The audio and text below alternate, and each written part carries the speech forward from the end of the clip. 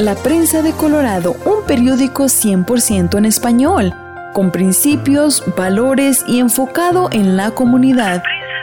Busca nuestra publicación todos los viernes, con publicaciones para la familia, actualizaciones sobre nuestro estado y país, deportes, columnas edificantes para nuestra comunidad y mucho más. Ya en su nueva dirección, 965 Platte River Boulevard, en la Unidad I, Brighton, Colorado. Para más información, llámenos al 303-287-4105. 303-287-4105. Y en laprensadecolorado.com. La Prensa de Colorado, 100% en español, con principios, valores y enfocado en la comunidad. La Prensa de Colorado. Mobile Miracle Auto Detail. Lavado de auto para la gente ocupada. Búscanos en Facebook como Mobile Miracle Auto Detail. ¿Estás muy ocupado y casi no tienes tiempo de lavar y detallar tu auto? Deja que nosotros detallemos tu coche, camioneta, camión. Llámanos hoy al 720-325-8996. 720-325-8996. Mobile Miracle Auto Detail. Lavado de auto para la gente ocupada. Desde los estudios de Radio La Red, en Denver, Colorado. Este es su programa, Viva Mejor, conducido por el Dr. Daniel Catarizano, pastor de la Red Evangélica de Denver.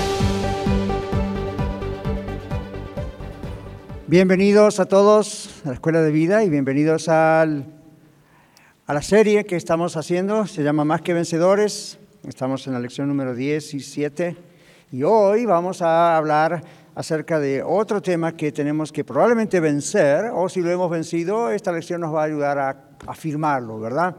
Hoy vamos a hablar acerca de la inconstancia. ¿Ok? Ya escuché un ouch por ahí. Vamos a orar. Padre, te damos gracias hoy por poder estar juntos. Cada domingo no podemos dejar de recordar que la razón es que tú has resucitado, Señor Jesús. Y ese primer día de la semana, como los comienzos de la iglesia primitiva, los hermanos se reunían cada primer día de la semana y celebraban la resurrección de Jesús, participaban en las ordenanzas como la Cena del Señor y predicaban, se animaban, comían juntos con sencillez de corazón y estudiaban juntos tu palabra, y eso es lo que vamos a hacer ahora también. Pedimos que nos bendigas a nosotros aquí en la red, en persona, y también que bendigas a los que escuchan en radio o en los podcasts, y que en todo podamos bendecirnos unos a otros a través de tu palabra. En el nombre del Señor Jesús oramos. Amén. Muy bien. Ustedes tienen aquí en Aurora el outline o el bosquejo, y como siempre digo a los que están escuchando en radio con los podcasts, ustedes pueden pedirlo también electrónicamente, le podemos enviar un correo electrónico con el bosquejo. Pero si no, presten mucha atención y nos van a seguir a los que estamos aquí. ¿Qué es la inconstancia? Como siempre comenzamos con una definición del diccionario. La razón es para no equivocarnos en una definición. ¿Okay? Las definiciones nunca son personales. Las definiciones de palabras tienen que ser de acuerdo al diccionario. Y es bueno que haya un diccionario de la lengua, porque entonces todos los que hablamos el mismo idioma sabemos de qué se trata una palabra. ¿Se imagina si cada uno de nosotros tuviéramos nuestra propia definición de las cosas? Sería muy difícil entendernos. Entonces, de acuerdo a la definición del diccionario, y acá hay una combinación de 2 o 3 diccionarios, ¿qué es la inconstancia? Es la falta de voluntad de una persona en la determinación de hacer una cosa. Y el diccionario da un ejemplo. Su inconstancia le costó la posibilidad de dedicarse al deporte de manera profesional. Eso me recuerda que la semana pasada creo que yo les puse un ejemplo así, ¿verdad? Los jugadores de fútbol que son muy buenos jugadores, o de soccer o lo que sea, tienen que trabajar mucho, y cuando uno tiene una habilidad, un talento, mucho tiene que trabajarlo. ¿Recuerdan algo? Dijimos así. Muy bien. En la cosa eso indica constancia. ¿Okay? ¿Saben ustedes que, hablando de deportes, han habido deportistas muy buenos que lo que destruyó su carrera fue su inconstancia? Se confiaban demasiado en su habilidad natural para patear una pelota, o un bate de béisbol, o un básquetbol. Y nadadores que tienen una habilidad increíble natural para eso, si no entrenan, no les dura la carrera. Entonces usted y yo podemos tener tremendos talentos, tremendos dones del Espíritu, tremendas habilidades. Si no las estudiamos, si no las ejercemos, si no somos constantes en eso, vamos fallando. ¿Okay? Es como que ya no trabaja la cosa. ¿Okay? No dije que se va la habilidad o el talento, simplemente no funciona bien. Seguimos. Constancia es la forma de desarrollarse con interrupciones de cierta cosa. El opuesto, su inconstancia le costó la posibilidad de dedicarse al deporte de manera profesional. Okay. El opuesto es la constancia, la confiabilidad, la seguridad de que puede contar con algo o con alguien. En otras palabras, dice el diccionario, la inconstancia es la cualidad, no, la constancia en este caso, es la cualidad o el estado de ser, ¿qué? Confiable. ¿Qué sinónimo tendrían ustedes para constancia?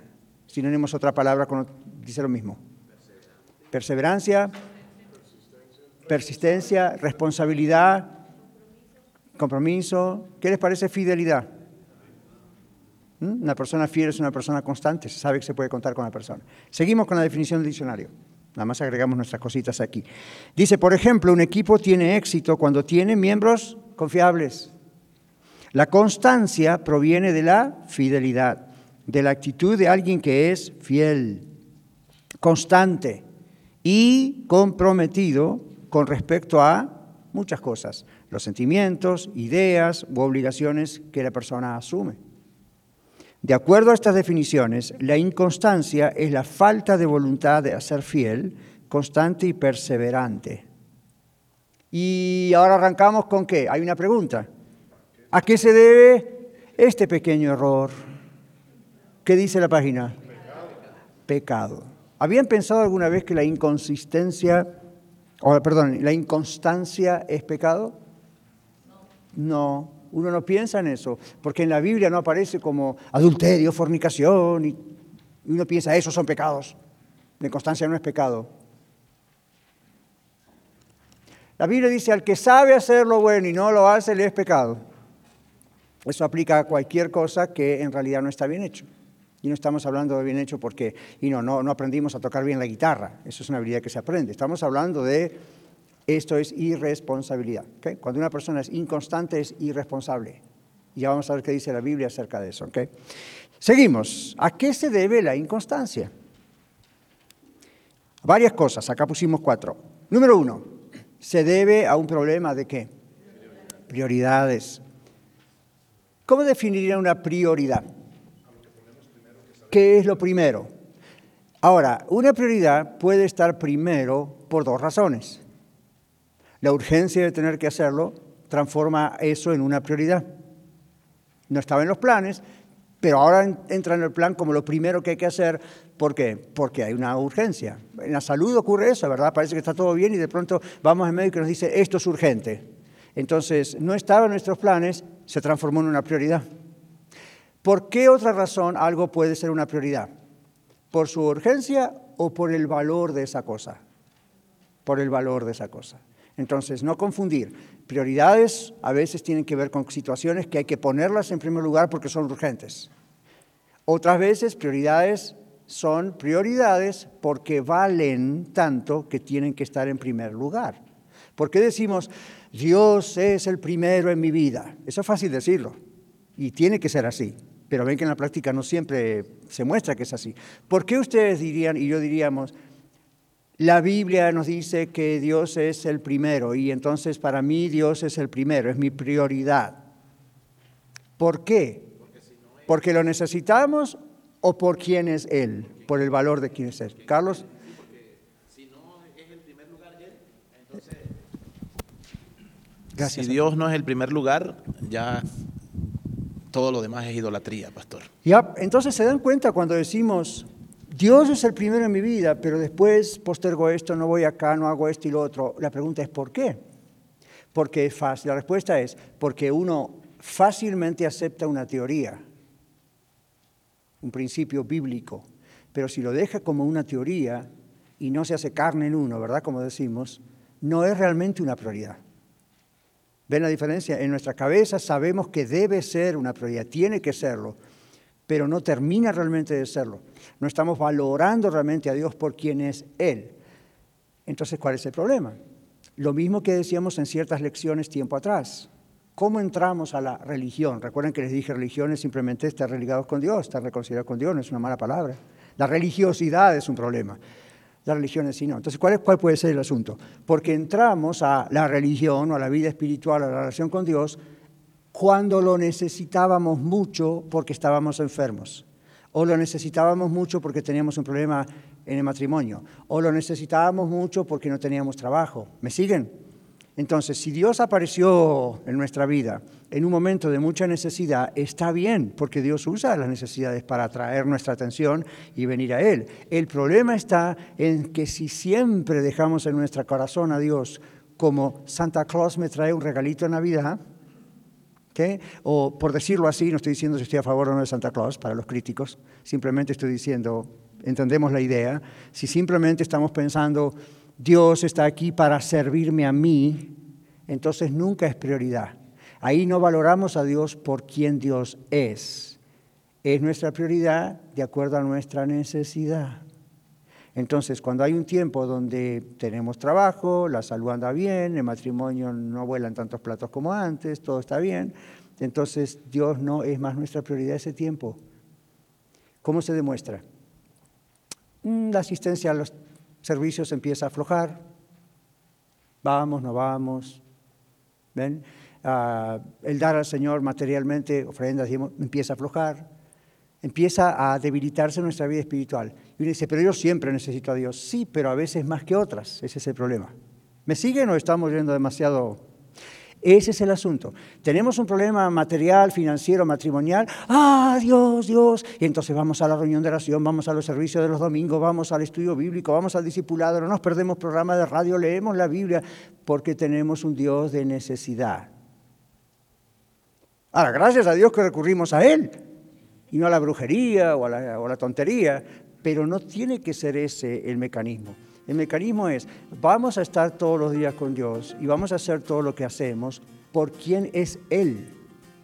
Él es Dios. Él es el que nos creó. Ni tendríamos respiración si no hubiese dado el Señor esa respiración. Entonces, ven el asunto de prioridades. Siempre analícense y piensen en eso. ¿Por qué digo que Dios es mi prioridad? Pero en la práctica no siempre está demostrado eso.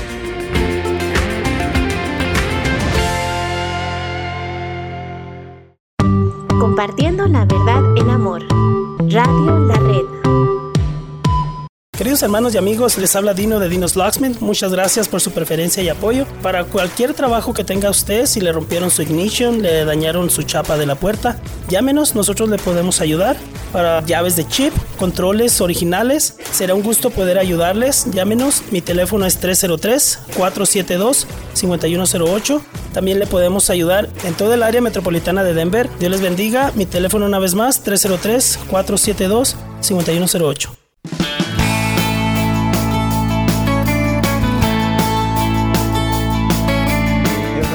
Toman prioridad. ¿Por qué?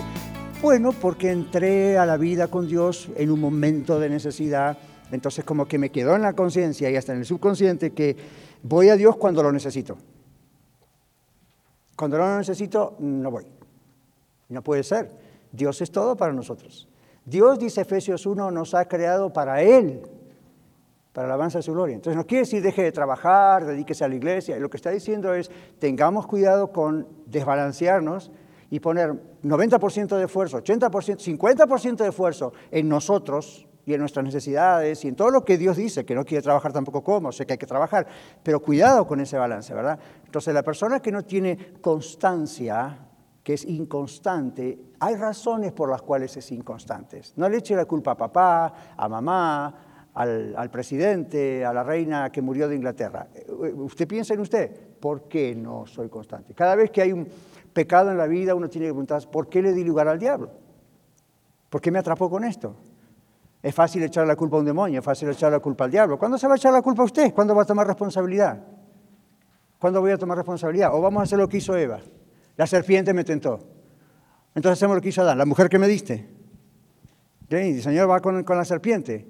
¿Y a quién le va a echar la culpa a la serpiente? Al diablo con la serpiente. Entonces, ¿qué hace? Pero en los seres humanos tenemos esa tendencia de enseguida tirarle la culpa al otro. Asumamos la responsabilidad. Es la mejor manera de permitir que el Espíritu Santo obre. ¿Sí? Entonces, observen aquí, ¿ok? Se debe a un problema de prioridades. Cuando Dios es el primero en nuestras vidas, el resultado es que somos responsables. Es natural. no tenemos ni que aprenderlo. Somos responsables, somos constantes. Así que si no lo somos, si no somos responsables, si no somos constantes, ¿qué estamos demostrando? Ni siquiera diciendo, ¿qué estamos demostrando? Dice aquí, que Dios no tiene el primer lugar y por lo tanto somos inconstantes. Entonces cuando usted le dicen, fanático, todos los fines de semana aquí está en la iglesia, no es fanatismo. ¿Qué es ser fanático? Por un deporte, por un artista, pero eso tiene que ver con el amor, con el valor de esa persona. Por ejemplo, si usted dice, yo admiro mucho a, y piensa en cierto cantante, o en cierto deportista, o cierto actor, o cierto lo que sea, cierto, ¿verdad? ¿Por qué lo admira tanto? ¿Qué es lo que admira? ¿Quién es la persona en sí o lo que hace la persona? Si usted dice, yo admiro mucho a, mencione a alguien. Michael Jordan. ¿Por qué? Ahí está. Y si usted dice, yo admiro mucho a, vamos a decir otro personaje famoso, a Messi. ¿Usted lo conoce? ¿Usted sabe si es una persona de una moral íntegra y ama al Señor? No sabemos eso. Entonces usted dice, lo admiro y me compro la camiseta y la camiseta con el nombre de él es más cara que la camiseta con el nombre de otro que no lo conoce a nadie. Entonces usted le sigue dando dinero a Messi. Pero usted dice, ¿por qué tanta admiración? O a Manning, ¿por qué es lo que uno admira? O un cantante famoso. Por ejemplo, a mí me gusta mucho la ópera y me gusta, lo siento por los críticos, pero no hay ningún problema con eso, ni es pecado. Y me gusta mucho Pavarotti. ¿Ven? Entonces, yo no lo conozco. Nunca lo conocí, es más, ya hace rato que se nos fue del planeta, pero, ¿verdad? Entonces, uno, ¿qué es lo que admira de una persona así? Su voz. Es un talento que yo no tengo, usted no tiene, es un talento que Dios le dio a uno que otro y por supuesto lo pulió, repulió y trabajaba como 8 horas por día haciendo ejercicios vocales. ¿Ven? Y tenía un talento increíble de Dios. Ahora, ¿qué es lo que uno puede admirar de un hombre así? Nada más que lo que hace. No admire a Dios por lo que hace solamente. Admire a Dios por quien es. Ame a Dios por quien es. No solo por las bendiciones que recibimos de Él. Cuando Dios es nada más un Dios de nuestras bendiciones, somos inconstantes. Vamos a ser inconstantes. ¿Por qué? Porque lo que admiramos es lo que puede darnos. Lo que amamos es lo que, ven, nuestra prioridad otra vez es ¿qué puedo sacar de acá? ¿Qué jugo le puedo sacar a esta naranja? Y de pronto no nos da lo que queremos, no es la respuesta de la forma que queremos y ahí empezamos a tener dudas. ¿O dónde está Dios? ¿O por qué no me escucha Dios? ¿Ven? Entonces la persona que tiene problema, como decimos en la lección de inconstancia, no es simplemente una inconstancia de no viene todos los domingos a la iglesia, es un problema de inconstancia dentro de la persona. Eso demuestra, como vamos a ver en la Biblia, el libro de Santiago, que es inconstante en todos sus caminos. ¿Y de dónde empieza? ¿Dónde se toman las decisiones? ¿En la cabeza o en los pies? Bueno, algunos las toman en los pies, pero las decisiones empiezan en la cabeza. Es decir, la batalla está en nuestra mente o la victoria está en nuestra mente. ¿Ven? Entonces todo comienza ahí. Si podemos reconciliar el asunto ahí en nuestro corazón, nuestra alma, se va a ver en cómo actuamos. ¿Okay? Entonces, número 2, ¿cuál puede ser otra razón por la cual una persona es inconstante y queremos vencerlo? Se debe a un temor a compromisos formales, serios. Entonces acá hay una explicación breve. Cuando tenemos miedo a hacer un compromiso formal, legal, serio, luego no logramos mantener relaciones personales, educativas, comerciales, ni de ningún tipo, otro tipo, por mucho tiempo. Esto causa inconstancia. ¿Alguien nos puede cerrar la puerta, por favor? Entonces, se debe a un temor a compromisos formales. Cuando tenemos miedo a hacer un compromiso formal, ven, con la iglesia, obviamente con el Señor, con una clase de discipulado, la escuela de vida, la reunión de oración, lo que sea. ¿Por qué no lo hacemos? Bueno, estoy flojo, ok, fine. Pero no está fine, pero quiero decir, ya entiendo eso. Lo que estoy diciendo es, ¿podría ocurrir que donde le dimos lugar al diablo es que estamos medio traumatizados por cosas que nos fallaron en el pasado? Es como si una persona dice, yo estuve casado una vez y me fue tan mal, me divorcié, jamás me voy a casar de nuevo. Y uno dice, bueno, puede que tenga razón, pero ¿está bien que tome esa decisión a largo plazo porque tuvo un trauma o sería mejor resolver el trauma? Resolver el trauma. No estoy diciendo que quizá pueda volver a su ex matrimonio porque a lo mejor ya no es posible, pero el impacto emocional negativo hay que sanarlo. No puede eso dirigir el resto de su vida. ¿Ve? Entonces aquí dice, cuando hay un temor a un compromiso formal, es decir, no somos constantes, la pregunta es, ¿por qué tengo ese temor? ¿Ven? Y probablemente pueda ser, número 1 que dijimos antes, el problema de prioridad, o número 2, tenemos miedo, ¿ok? Algo pasó, tenemos miedo. Entonces, ¿cómo se manifiesta el miedo? Inconstancia. Número 3, muy similar, se debe a un temor proveniente de heridas o frustraciones anteriores.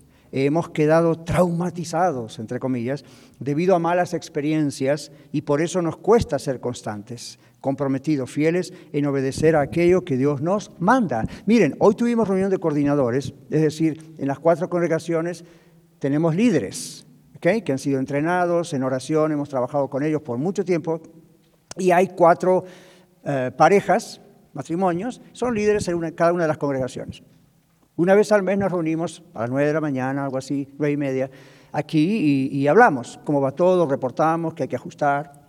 Tratamos de ser bastante organizados. Bueno, les cuento eso porque al final de la reunión de hoy me quedé hablando con una pareja y estábamos compartiendo experiencias. Y me dice uno de ellos, pastor, hace un tiempo atrás alguien nos estuvo visitando en una de nuestras congregaciones, yo no lo conozco, pero dice, estuvo visitando. Y la persona me preguntaba, ¿y qué se hace en la iglesia de la Red con el dinero? ¿A quién se va? ¿Va al pastor? ¿A quién le va? Y entonces dice, yo, pastor, le comenté cómo es la estructura de Iglesia de la Red y qué es lo que se hace con el dinero y a dónde van nuestros diezmos y ofrendas. Pero la actitud venía así como, ¿y qué se hace? Porque yo le dijo, vengo de iglesias donde pasa esto. Entonces yo le digo, ¿usted cómo le respondió? No, yo le dije esto. Y la persona que dijo, oh, ok. Entonces yo dije, está bien, es una tarea educativa. Pero uno tiene que educar a la gente. Pero la pregunta es, ¿por qué la gente reacciona así? Y digo, bueno, porque nadie les explica. Hay que explicarles qué se hace. O porque vienen de situaciones lamentables y ahora quedaron... Yo sé que dije este dicho muchas veces, pero lo vuelvo a repetir porque es apropiado. El que se quema con leche cuando ve la vaca llora. Es decir, al ver la vaca, hace la asociación, la vaca de la leche, yo me quemé con leche, no quiero a la vaca. Entonces, ese dicho, ese refrán, es apropiado como para decir, todas las iglesias son iguales. ¿Es cierto? No. Entonces yo le expliqué, bueno, yo conozco una denominación donde la gente junta sus diezmos de ofrenda y se la dan al pastor. El pastor saca de ahí su diezmo y se lo da a la asociación correspondiente de esas iglesias. Aquí no es así, nosotros no creemos que eso es bíblico, hacerlo así, aun cuando ellos toman ciertos textos de la Biblia para apoyar eso. Digo, eso no es así acá. Pero el que viene de ese tipo de iglesias tiene una duda. Luego, las iglesias de la prosperidad predican mucho la prosperidad, ¿verdad? Y yo voy a orar, mande $100, tanto en televisión lo hacen, en radio, como también en las iglesias locales, y viene el profeta sultano y cierran todas las puertas y denme sus anillos y sus relojes porque Dios lo manda, y los de 500 acá, los de 100 acá, y Credit Card, y Visa, y Mastercard, y todo está bien. Entonces, los líderes de esas iglesias son gente que viven bastante bien con preciosas casas y sus carritos y sus cosas bien, mientras que una gran mayoría de la iglesia es pobre. Convénzase, los que están escuchando en radio, convénzanse. El evangelio de la prosperidad no es bíblico, es una abominación. Lo único que están haciendo es lo que hacen con los líderes comunistas. Los líderes se hacen ricos y ustedes siguen siendo pobres. Y de vez en cuando por ahí alguno triunfa y parece que la promesa fue verdad y es a que hacen dar testimonio. Pero le hacen dar testimonio a los otros 80, 90 que nunca ganan nada. Esta semana escuché de otro pastor americano una cosa que dije, ya, tiene razón, dije yo. No se me había ocurrido esa, como no se me ocurren tantas cosas. Pero dice este pastor, cuando usted escuche que alguien en radio o en televisión le dice, siembre en nuestro ministerio porque usted va a estar seguro que Dios inmediatamente le va a responder. Dice este pastor, haga una cosa, un día llámelos, porque le dan el número de teléfono, llame ya mismo y siembre su semilla. Dice, haga una cosa, haga una prueba, llámelos y dígales, ¿es cierto que si yo siembro en su ministerio, Dios me va a prosperar a mí, en mi ministerio, en mi vida? Sí, es cierto, ya, mándelo. ¿Cuál es su número de tarjeta de crédito? Antes que yo le dé mi número, ¿usted podría sembrar en mi ministerio antes que yo siembre en el suyo? Y lo que va a escuchar es un good night, bye. Exactamente. Y yo le dije, yes. Por fin lo dijo. Eso es exactamente el problema. Si tienen tanta fe, ¿para qué ruegan tanto por dinero?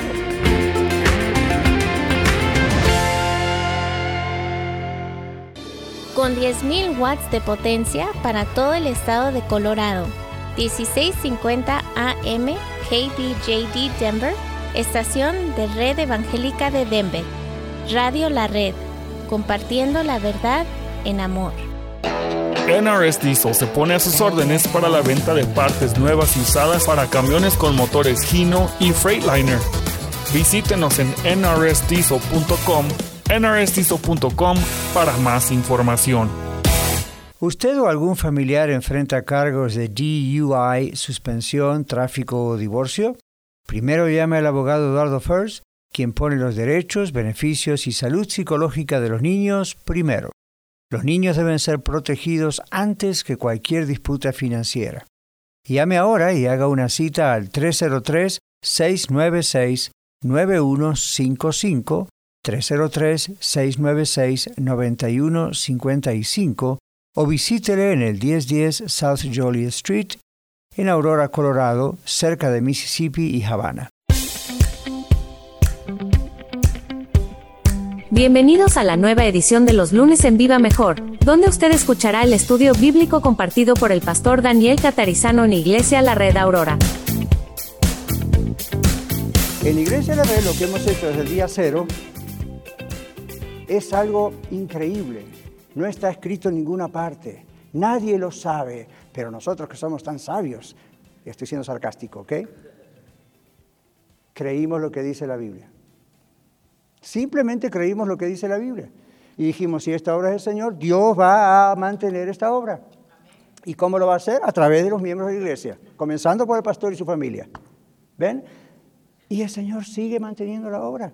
Ahora estamos con el tema del edificio, estamos todos los días con la boca abierta. Gente que ni nos conoce y manda donaciones. Y hoy en el servicio les cuento otra. Entonces, ¿qué es lo que está haciendo? El Señor está cuidando su obra sin que el pastor Catarizano tenga que estar squeezing, como eso, exprimiendo, ¿verdad? A ver, o él viviendo de riquezas y cuánta cosa. No, pero la gente tiene ese trauma, entonces cuando viene a otra iglesia, la Red o la que sea, y dice, ya me libré de aquellos que me robaban y ahora estoy acá, a ver si me van a robar acá. Ahora, ¿por qué les cuento todo eso? Porque eso tiene que ver con la constancia o con la inconstancia. Entonces, si allá era una iglesia X de la prosperidad y le sacaban a usted hasta la última gota de lo que ganaba, y usted por fin se le prendió el foco y salió de allí, y ahora viene acá, como les digo muchas veces, no castigue a esta iglesia por los pecados de la otra. Siga siendo responsable con el Señor bíblicamente. ¿Okay? Quítese, y así puedo decir con... La hermana el otro día nos dio su testimonio acerca del problema de la vestimenta y todo eso. Entonces, ven, esas cosas uno dice, ahora estoy en otro lugar, gracias a Dios, gloria a Dios, es un lugar sano, bíblico, pero tengo que dejar atrás la cuestión traumática, porque si no me va a ser inconstante, voy a estar siempre a la defensiva. ¿Okay? Otra rápida. Pastor, me dicen a mí a veces, la iglesia donde yo iba tenía servicios todas las noches. No solo el domingo, todas las noches. Entonces, claro, mi matrimonio se venía abajo porque no teníamos tiempo para nosotros o tiempo para mis hijos. Gracias a Dios que la Red no tiene reuniones todos los días, servicios todos los días. El problema puede ocurrir ahora que le puede entrar la inconsistencia de decir, ahora que soy libre de no ir todos los días, voy un domingo sí, un domingo no, otro domingo sí, otro domingo no. No se vaya al otro extremo. Si no va a ser como lo que pasó con los españoles, cuando el generalísimo Franco, después de 40 años, dejó por fin el gobierno. Entonces había la cantidad de restricciones que usted no se imagina. Entonces después vino el liberalismo y los españoles se fueron completamente al otro extremo. ¿Sabían eso? ¿No? Bueno, acaba la parte educativa. ¿Sabían eso? Eso fue lo que ocurrió, de estar extremadamente que no se podían mover porque el gobierno los vigilaba, y cuando se liberaron vino la gran liberación y ahora se fueron, después, ahí nomás, al año ya estaban en el otro extremo de inmoralidad, de liberación, de cuánta cosa. El ser humano, usted y yo tenemos esa tendencia a ir a extremos.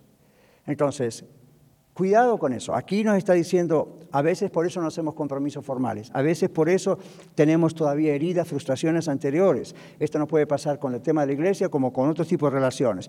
Aquí digo, hemos quedado traumatizados debido a malas experiencias y por eso nos cuesta ser constantes. Como a ver, que no va a hacer cosas que me vuelva a pasar aquello que me pasó antes. No le va a ocurrir eso.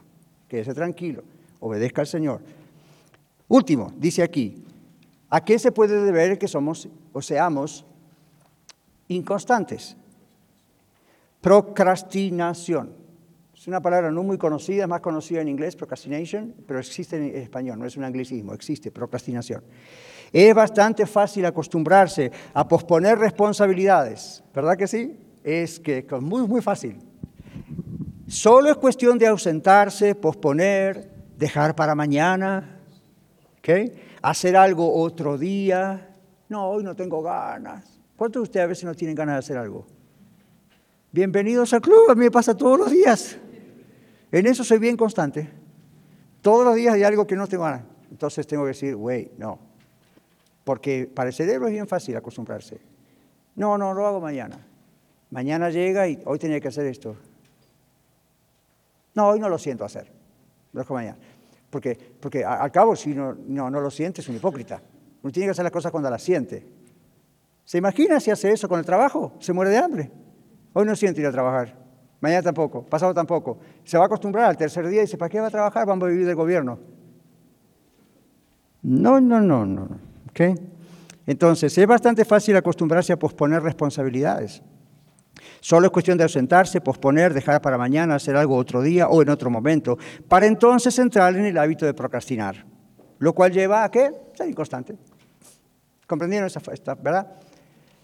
¿Conocen el dicho, no dejes para mañana lo que puede hacer mañana? No, dice, no deje para mañana lo que debe hacer hoy. Yo sé que el dicho dice, no deje para mañana lo que puede hacer hoy, es lo que debe hacer hoy. No lo deje para mañana. De vez en cuando uno hay cosas que puede postergar, no son prioridades. ¿Okay? ¿Es prioridad pagar los biles? A menos que usted no quiera más agua para bañarse, hacer la comida, a menos que usted no quiera luz, electricidad, aire, calefacción. ¿Okay? ¿Qué tal si usted va en su carro y el tanque de gasolina le indica que ya no da más, no hay más gasolina, y usted dice, pero yo no siento ponerle gasolina? Se da cuenta que parece una cosa tonta, pero no es tan tonto. A veces hay que llevar de lo mínimo a lo máximo para darse cuenta lo tonto que somos. Obviamente hay cosas que las tenemos que hacer, nos guste o no nos guste. Acá estamos en Colorado y a mí no me gusta cuando está nevando que justo el carro quiere gasolina y no hay una gasolinera bajo techo todavía. A mí no hay bajo techo, pero yo quiero una gasolinera que tenga paredes, techo y calefacción. Entonces yo entro al carro, la temperatura está en 72 más o menos, 74 máximo, o puede estar más porque hay nieve afuera. Entonces yo entro a mi carro, ¿verdad? Y ahí estoy ahí. Pero he aquí, mis hermanos, que en medio de la nieve y el hielo, el carro uno anda y está muerto de frío, y ahí está hasta que el tanque se llena, ¿verdad que sí? Ahora, ¿por qué lo hacemos? ¿Por qué tenemos que ser constantes en hacer eso? Si no lo hacemos, va el carro. Ahora, ¿por qué decimos eso? Observe cómo en las cosas que no podemos prescindir de ellas, nos obligan a ser constantes, ¿verdad? Estamos obligados a echarle gasolina al carro, estamos obligados a ir a trabajar, estamos obligados a comer, estamos obligados. Pero cuando entramos en las cosas más importantes, como nuestra vida espiritual, esas pueden esperar un poco. No, señores, por eso nos va mal. En cambio, cuando realmente Dios está en primer lugar por quien es Él, más que por lo que nos da, Él se encarga de muchas otras cosas en nuestra vida sin que nos demos cuenta a veces. Entonces, prioridades tienen que estar en el lugar correcto, no hay problema más de inconstancia. Compromisos formales, tenemos temor a eso, sanemos eso, no hay más problema con inconstancia. Temor proveniente de heridas y frustraciones, trabajamos con eso, sanado eso, no hay más problema con inconstancia. Procrastinación, aprendemos a ser disciplinados, no hay más problemas con inconstancia. ¿Qué tipo de inconstancia pueden haber? Vamos rápido con esto. En las relaciones personales, puede ser falta de atención sabia y adecuada. La Biblia tiene mucho que decir a la mujer para que sea constante en la atención a su marido. Eso no significa que le ate los cordones de los zapatos. Eso es demasiado exagerado. Pero sí significa las responsabilidades. Lea la carta a Tito. Sí significa las responsabilidades que una mujer tiene que tener. Y para los hombres también. Entonces, la pregunta es, ¿y por qué yo a lo mejor soy inconstante en ciertas áreas como esposo o usted ama como esposa? Hágase la pregunta, no le eche la culpa a su esposo. Es más fácil echarle la culpa al esposo. La mujer que me diste, la serpiente me tentó. ¿Ven? No, es más fácil de echar la culpa. No, a ver, ¿cuál es mi parte? ¿Y por qué será que mi esposa no responde de esta manera? ¿Y por qué será que mi esposo no responde de esta manera? ¿Será culpa siempre de él? Bueno, tal vez algo, pero ¿y yo? ¿Ven? ¿Y cuál es mi parte? ¿Por qué no puedo mantener esa constancia en la vida matrimonial o en la vida familiar? ¿Cuál es el problema? ¿Ven? Segunda cosa, en los compromisos que tenemos, impuntualidad, falta de pago, ausentismo. Falta de pago me refiero a los empleados o a los biles, o ausentismo, impuntualidad. Yo soy muy puntual, todo el mundo me conoce por ser muy puntual. No soy fanático, pero casi. Entonces uno dice, ¿por qué lo hace, pastor? ¿Por el qué dirán los demás? No, soy puntual por 2 razones, entre otras, pero las 2 mayores. Respeto a Dios. Si el servicio es a la 1, yo voy a estar unos minutos antes. Eso no me hace mejor cristiano que usted, no me hace mejor persona que usted, es mi decisión. Tengo que ser. Entonces, hace muchísimos años yo me propuse ser puntual, a tal punto que ahora no me cuesta, es natural para mí ser puntual. Entonces, si uno dice, la reunión es a la 1 y yo tengo 20 minutos de viaje, yo salgo 30 minutos de viaje, es decir, salgo 10 minutos extra. Porque no va a faltar que pase doña Guadalupe o don Pedro o don Juan en la ruta, que maneje mal y produzca un accidente y yo necesite más tiempo. Yo prefiero llegar por lo menos unos minutos antes. Entonces siempre estoy cuando las cosas comienzan. Así he sido en mis trabajos, así he sido en la escuela, así he sido en la universidad, así he sido en el seminario, así he sido en la iglesia. Y si yo le digo a usted, nos encontramos para la semana que viene tal día un café y es a las 5, yo voy a estar ahí 5 minutos antes, por lo menos. Así que, por favor, please. No me voy a ofender, no me voy a enojar si usted llega más tarde, porque uno comprende, a último momento. A mí a veces me ha pasado cosas a último momento, yo entiendo eso. Pero es, número 1, Dios. Número 2, por respeto a usted. ¿Se imagina si usted viene a los servicios en la red y digamos en la red Aurora por ahora, a la 1 de la tarde, después en Arvada a las 4, luego a las 4 y en el norte a las 6 y el pastor llega a la hora que él quiera? O los líderes que dirigen la reunión llegan tarde y no se puede comenzar porque no llegó. O los técnicos de audio y video no están atentos, no están listos. Sería un caos. Saben que yo he estado en iglesias así, no pastoreando, por supuesto, porque ahí no duraría casi nada, pero ni ellos ni yo. Pero yo he ido a predicar iglesias donde he tenido que esperar que la gente llegue y yo era el predicador invitado. Una vez en Houston, Texas, me pasó eso. Yo estaba un pastor local y un pastor amigo me invitó a predicar. Como yo andaba en esa época predicando en muchos lugares, yo tenía ese domingo, dije, está bien, voy. ¿Saben lo que ocurrió? Usted pensará que es muy dramática la historia, pero estas son las cosas que a veces se necesitan para aprender. Me dijeron a tal hora es la reunión, lo publicitaron. Reunión especial, como si nunca un servicio fuese especial, ¿verdad? Está el Señor, siempre es especial, pero como venía el pastor Catarizano era especial. Ya eso no me gustó, pero bueno, es cosa de ellos. Llego allá y en el parking no hay carros. Vuelvo a mirar por acá y por allá. Era esta hora, este es el lugar, esta es la iglesia. Yo conozco a este pastor. Ok. Me quedé esperando. Al rato llega el pastor.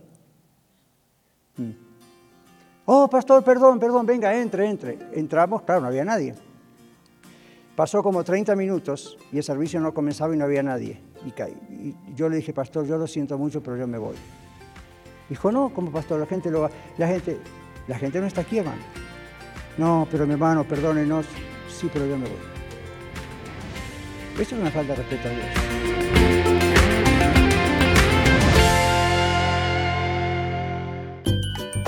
Quédese con nosotros. Regresamos después de esta pausa. ¿Perdiste tus llaves? ¿Ya no sirve tu llave de control o de chip para tu vehículo? ¿Te quedaste afuera y sin llaves? Llama a Heaven Locksmith, quien está a tu servicio, comercial y residencial. También hacemos cambio y reparación del ignition switch de tu vehículo si es necesario. Llámale hoy mismo a Elmer, propietario de Heaven Locksmith, al 720-670-4583, 720-670-4583 o visítanos en heavenlocksmith.com. Hola amigos, les saluda el abogado Eduardo First. Por más de 23 años he servido exclusivamente a la comunidad hispana aquí en Colorado. Que sea por asunto de tráfico, violencia doméstica, divorcio u otro pleito. Siempre he respaldado a la comunidad trabajadora para resolver problemas o disputas que nos toca a todos de vez en cuando. Nos hemos mantenido de pie durante las adversidades que viene con todos estos años y aún estamos aquí para servir. La gente me recomienda porque les gusta mi trabajo y porque traigo resultados. Soy franco y honesto, y si yo no te puedo ayudar, te pongo en manos de quien pueda. Llámame cuando quieran, que no te cuesta nada. 303-696-9155, 303-696-9155. Este programa es patrocinado en parte por la señora Magali Friedrich, agente de bienes raíces de la compañía HomeSmart. Ella ha ayudado a muchos de nuestros oyentes a través de los años a vender o comprar su propiedad. Llámela de mi parte al 303-810-6761, 303-810-6761. Muchas gracias, Magali, por su auspicio al programa Viva Mejor.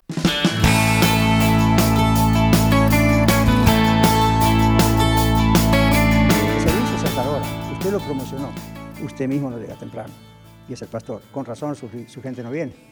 Luego la iglesia no está acá. ¿A qué hora va a empezar esto? Yo tengo mis responsabilidades también. Miren, esto no es orgullo, yo no lo hago por mí, yo no me creo nadie especial. Pero ustedes tienen que aprender a ser puntuales. Y me fui. No quedamos enemigos, nada, pero le aseguro que ese tipo de experiencias una iglesia aprende. Una iglesia aprende. Cuando yo trabajaba para Salem Media, ahí antes la Extra de Luz, un predicador inglés, que es muy conocido en el país, hizo exactamente lo mismo y no nos conocemos. Y esto fue un evento, no de una iglesia, un evento de iglesias. ¿Sabe lo que hizo él? Alistair Peck. El tiempo de alabanza se extendió, pero bueno, el Señor está presente. Entonces siguieron extendiendo alabanza. Cuando llegó el momento que él diera su plática, su predicación, él dijo, bueno, en su acento inglés, que es de Inglaterra, yo voy a reducir mi mensaje a 20 minutos. Entonces, ¿qué pasó? A mí me dijeron que el mensaje era tanto tiempo y la alabanza era tanto tiempo, y ellos se tomaron más tiempo, ok, yo voy a predicar 20 minutos. Y se fue, predicó eso, se fue. A usted dice, wow, qué falta de espiritualidad, ¿dónde está el Espíritu Santo? La Biblia dice en 1 Corintios 15 que Dios es un Dios de orden. Y a veces los predicadores tenemos que enseñarle orden. No lo puede hacer tal vez usted, pero los predicadores sí. Enseñar orden. Ahora, la pregunta del millón aquí es, ¿y por qué hay impuntualidad? Se metió en la cultura, se metió en la idea nuestra y lo aceptamos como normal. Yo he escuchado a varios de ustedes, mis queridos hermanos, por quienes trabajo hace más de 40 años, mexicanos, muchos de ustedes. Usted sabe, la impuntualidad mexicana. Deje de decir eso, porque lo sigue propagando. Yo no quiero que se conozca a México como un país impuntual. ¿Por qué? No todo el mundo es impuntual en México. Acá tenemos muchísimos mexicanos que son más puntuales que yo. Entonces, deje de tomarlo como algo normal, como algo natural. Así somos. No, señor, así será la cultura, pero usted es Cristo. ¿Ven? Entonces, parece demasiado exagerado, pero observen que cuando lo metemos muy adentro del tema, nos damos cuenta que esto es un problema. Sí, este es un problema. Entonces uno dice, esto es una forma de ser inconstante, y dijimos, esto es un pecado. Abajo dicen las promesas que hacemos, podemos ser inconstantes. Promesas que hacemos a Dios, al cónyuge, a la familia, al trabajo, a los estudios. Usted prometió desde el día que se casó, delante de Dios o delante del juez. De todas maneras, Dios estaba ahí cuando estaba usted con el juez, aunque no haya hecho una ceremonia religiosa. Usted prometió que usted hizo un pacto con esta persona que se casó. Entonces después no trate de romper el pacto cuando las cosas andan mal. Simplemente vamos a tener que trabajar para que las cosas anden bien. A menos que haya violencia doméstica. A menos que haya problemas de inmoralidad, o drogas, o esté en un cartel. No tiene usted por qué seguir haciendo un pacto porque ya la otra persona lo rompió y lo quebró. Pero usted hace su parte. Entonces, ¿ven la idea? Uno dice, no puedo estar inconstante y decir, si me conviene sigo, si no me conviene renuncio, me divorcio. Wait a minute, todos tenemos problemas. Yo voy a cumplir 40 años de casado. ¿Usted cree que nuestra vida siempre fue un paraíso? Nunca fue un precipicio, nunca fue una gran tormenta, pero como toda pareja, tuvimos que trabajar. Si alguien dice, ¿cuál es el secreto de un matrimonio duradero? Humildad y mucho trabajo, y no le cuento cuánta oración. Las cosas no vienen así en una bandejita de plata. ¿Okay? Entonces es constancia, es la perseverancia, es la fidelidad de decir seguimos. Estamos en una tormenta, es una tormenta, ya va a pasar, whatever, pero seguimos, ¿ven? Trabajando. Seguimos aquí nosotros. Consecuencias de la inconstancia. Número 1, no se puede contar con una persona inconstante para que sea líder. Aquí en la red, como ya es una iglesia conocida, han pasado 2 por 3, algunos que de repente están acá 2, 3 meses y ya quieren ser líderes. Y a ver, ustedes que ya tienen tiempo aquí en la red, o no tanto, ¿qué es lo que siempre decimos cuando llega una persona nueva y se hace miembro de la iglesia? Siempre decimos, haga un noviazgo con la iglesia. Eso lo aprendí yo del otro catarizano, ¿no? Que ya está con el Señor, papá. Haga un noviazgo con la iglesia. ¿Qué queremos decir con eso? A ver, ¿quién lo explica muy rápidamente? Carlos, Mario, micrófono. Sí, pues hacer un noviazgo es conocer a la iglesia. ¿Conocer a la iglesia? Dese un tiempo. ¿Cuánto tiempo se requiere para conocer una iglesia? El tiempo que sea necesario. El tiempo que sea necesario.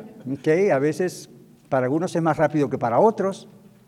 Pero por lo menos pase un tiempo. Yo siempre digo, tómese como un año promedio. Tómese como un año, observe, no falte a los servicios, pregunte, acá somos bien transparentes, pregunte qué se hace con el dinero, pregunte quiénes son los líderes, pregunte lo que quiera, aquí no hay secretos.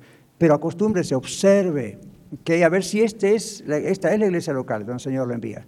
¿Sí? Entonces esa constancia suya, esa fidelidad suya, ese ver crecer lo que el Señor va haciendo y quizás sanando cuestiones, eso va a hacer que cuando el Señor está escogiendo sus líderes y todo, uno diga, esta persona ha demostrado su constancia. Ahora usted dice, ¿por qué, pastor? Porque una vez una persona nos dijo, pero ustedes solamente escoge líderes a personas que están siempre acá.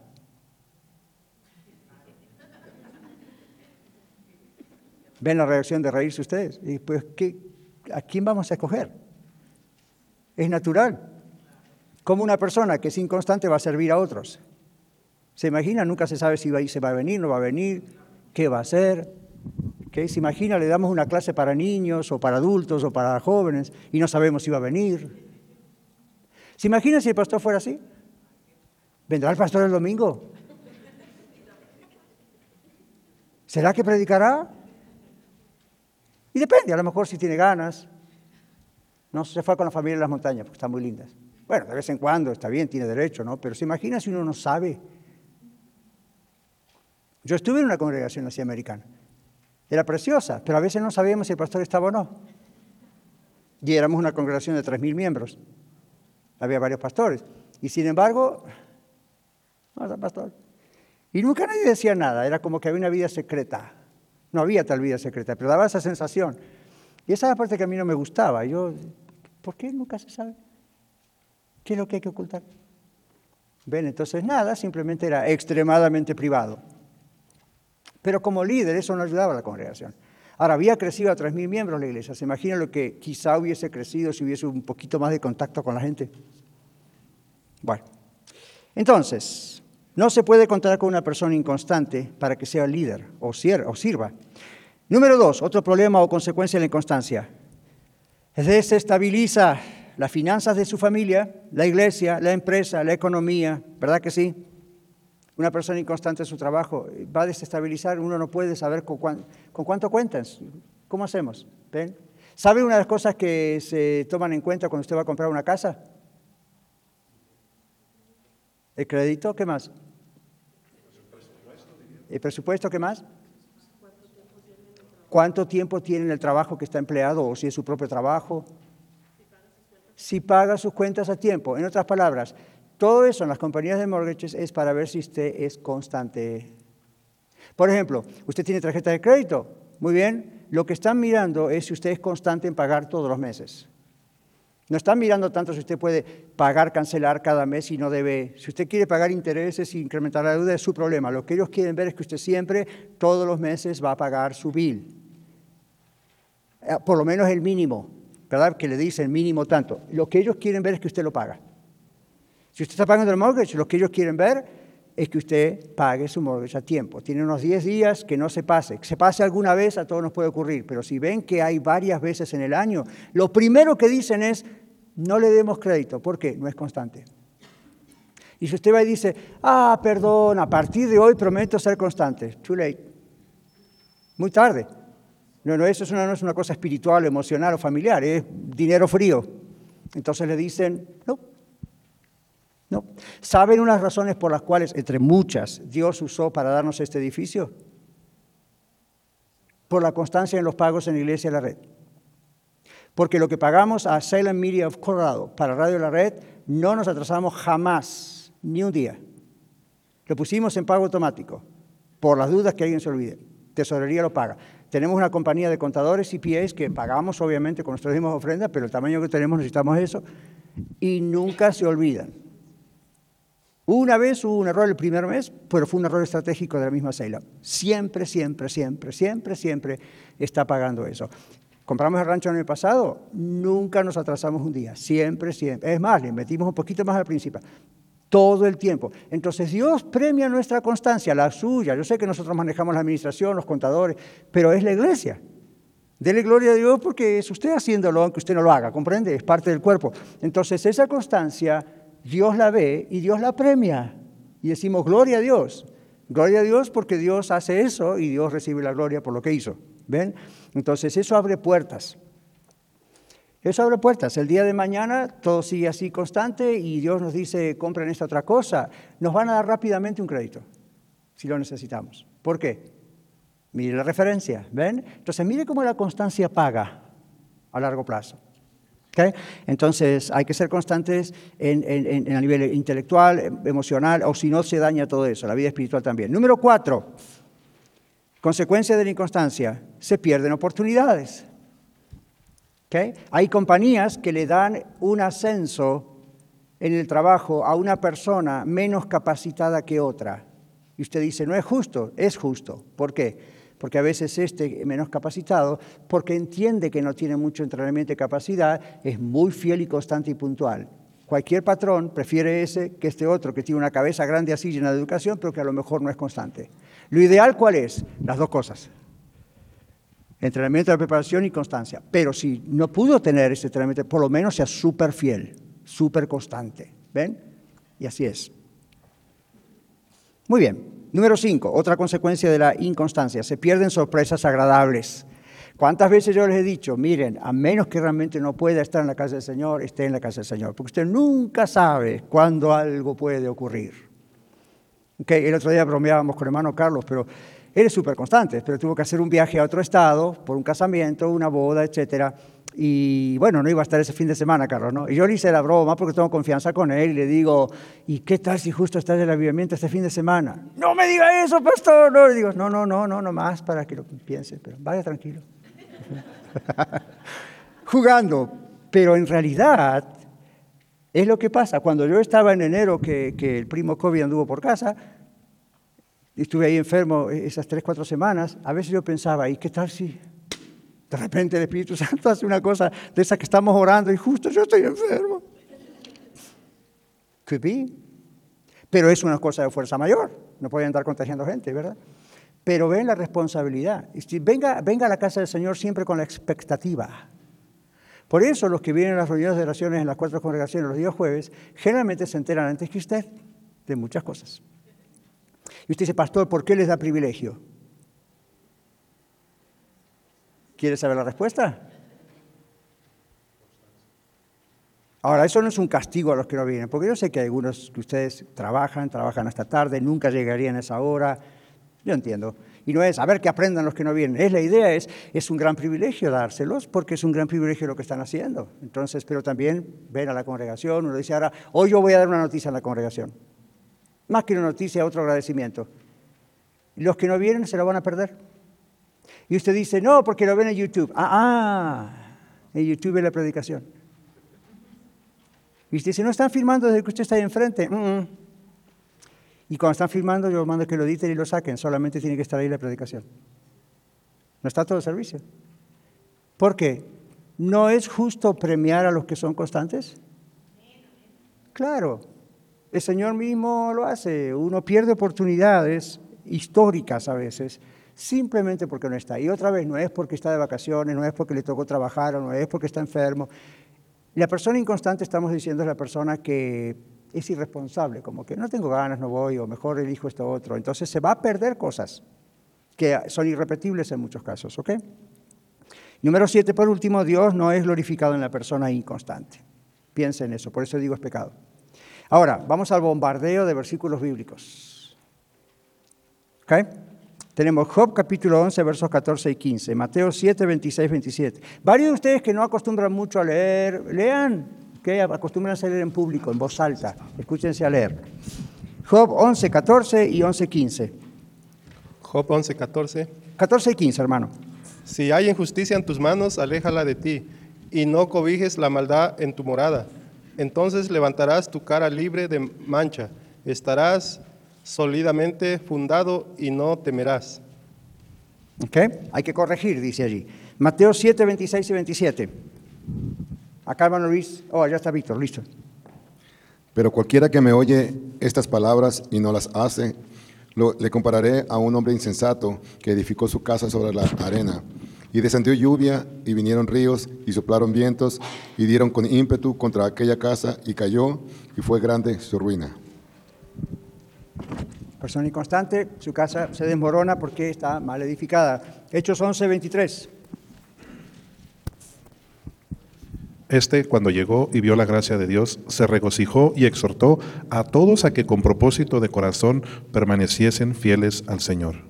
Fieles, constantes, ¿ven? Los apóstoles exhortaron a que hubiese constancia. 1 Corintios 15, 58. Así que, hermanos míos amados, estad firmes y constantes, creciendo en la obra del Señor siempre, sabiendo que vuestro trabajo en el Señor no es en vano. Y gracias. Ese texto, ven lo que nos dicen, para poder crecer hay que ser constantes. ¿Se dieron cuenta? Claro que sí. Gálatas 5:1. Estad puestos firmes en la libertad con que Cristo nos hizo libres y no estéis otra vez sujetos al yugo de esclavitud. Ajá, firmes, inconstantes, constantes, ¿ok? Efesios 4:14. Ahí atrás, gracias. Para que ya no seamos niños fluctuantes, llevados por doquiera de todo viento de doctrina, por estratagema de hombres que para engañar emplean viento de doctrina, por estratagema de hombres que para engañar emplean con astucia las artimañas del error. Van escuchando los versículos, ¿no? Otra vez el asunto de Colosenses 1:23. Colosenses 1, de acá adelante Lili, Colosenses 1:23. Sigan buscando los otros, pero presten atención por favor mientras escuchamos los textos. Si en verdad permanecéis fundados y firmes en la fe y sin moveros de la esperanza del evangelio que habéis oído, el cual se predica en toda la creación que está debajo del cielo, del cual yo, Pablo, fui hecho ministro. Ok, vieron al principio, ¿verdad? Otra vez firmeza, constancia. Santiago 1, 6 al 8. Pero pida con fe, no dudando nada, porque el que duda es semejante a la onda del mar, que es arrastrada por el viento y echada de una parte a otra. No piense pues quien tal haga que recibirá cosa alguna del Señor. ¿Ve? Porque a veces no recibimos respuesta. Escúcheme, yo sé que algunos están yendo para preparar el servicio. Preste atención. ¿Se dieron cuenta en ese texto por qué dice Santiago que a veces no recibimos respuesta a las oraciones? Porque somos inconstantes. El versículo 8. ¿Sí? Lea el 8. El hombre de doble ánimo es inconstante en todos sus caminos. ¿Ve? Entonces no espere respuesta a la oración si hay inconstancia. Seguimos. Segunda de Pedro 2:14. Yes. Tienen los ojos llenos de adulterio, no se sacian de pecar, seducen a las almas inconstantes, tienen el corazón habituado a la codicia y son hijos de maldición. Seducen a las almas inconstantes. Los falsos profetas, pastores, apóstoles, tantos falsos que hay hoy también, ¿a quiénes van a seducir? ¿A quiénes van a atrapar? A las almas inconstantes. ¿Inconstantes en qué? En la palabra de Dios, no estudian la Biblia, no oran, no asisten a la iglesia regularmente. Fáciles de atrapar. Almas inconstantes lo llama la Biblia. El siguiente texto. Pero tengo contra ti que has dejado tu primer amor. Ok, faltó uno, ¿verdad? Segunda Pedro 3:16, él leyó Apocalipsis. Segunda Pedro 3:16. No worries, está bien porque igual íbamos a leer ese texto. Casi en todas sus epístolas hablando en ellos de estas cosas, entre los cuales hay algunas difíciles de entender, los cuales el micrófono anda mal. Los cuales los inconstantes tuercen. Los inconstantes e inconstantes tuercen, como también los otros escrituras para su propia perdición. ¿Veían ustedes que la Biblia habla mucho de la inconstancia? ¿Vieron que aparece la palabra inconstante? Y también habla de la constancia y aparece la palabra constancia. ¡Wow! ¿Aprendimos algo? Yo creo que sí. Y saludamos a los que están escuchando en radio y en podcast. Hermanos, seamos fieles, seamos constantes. Eso es lo que agrada al Señor. Amén. Bendiciones.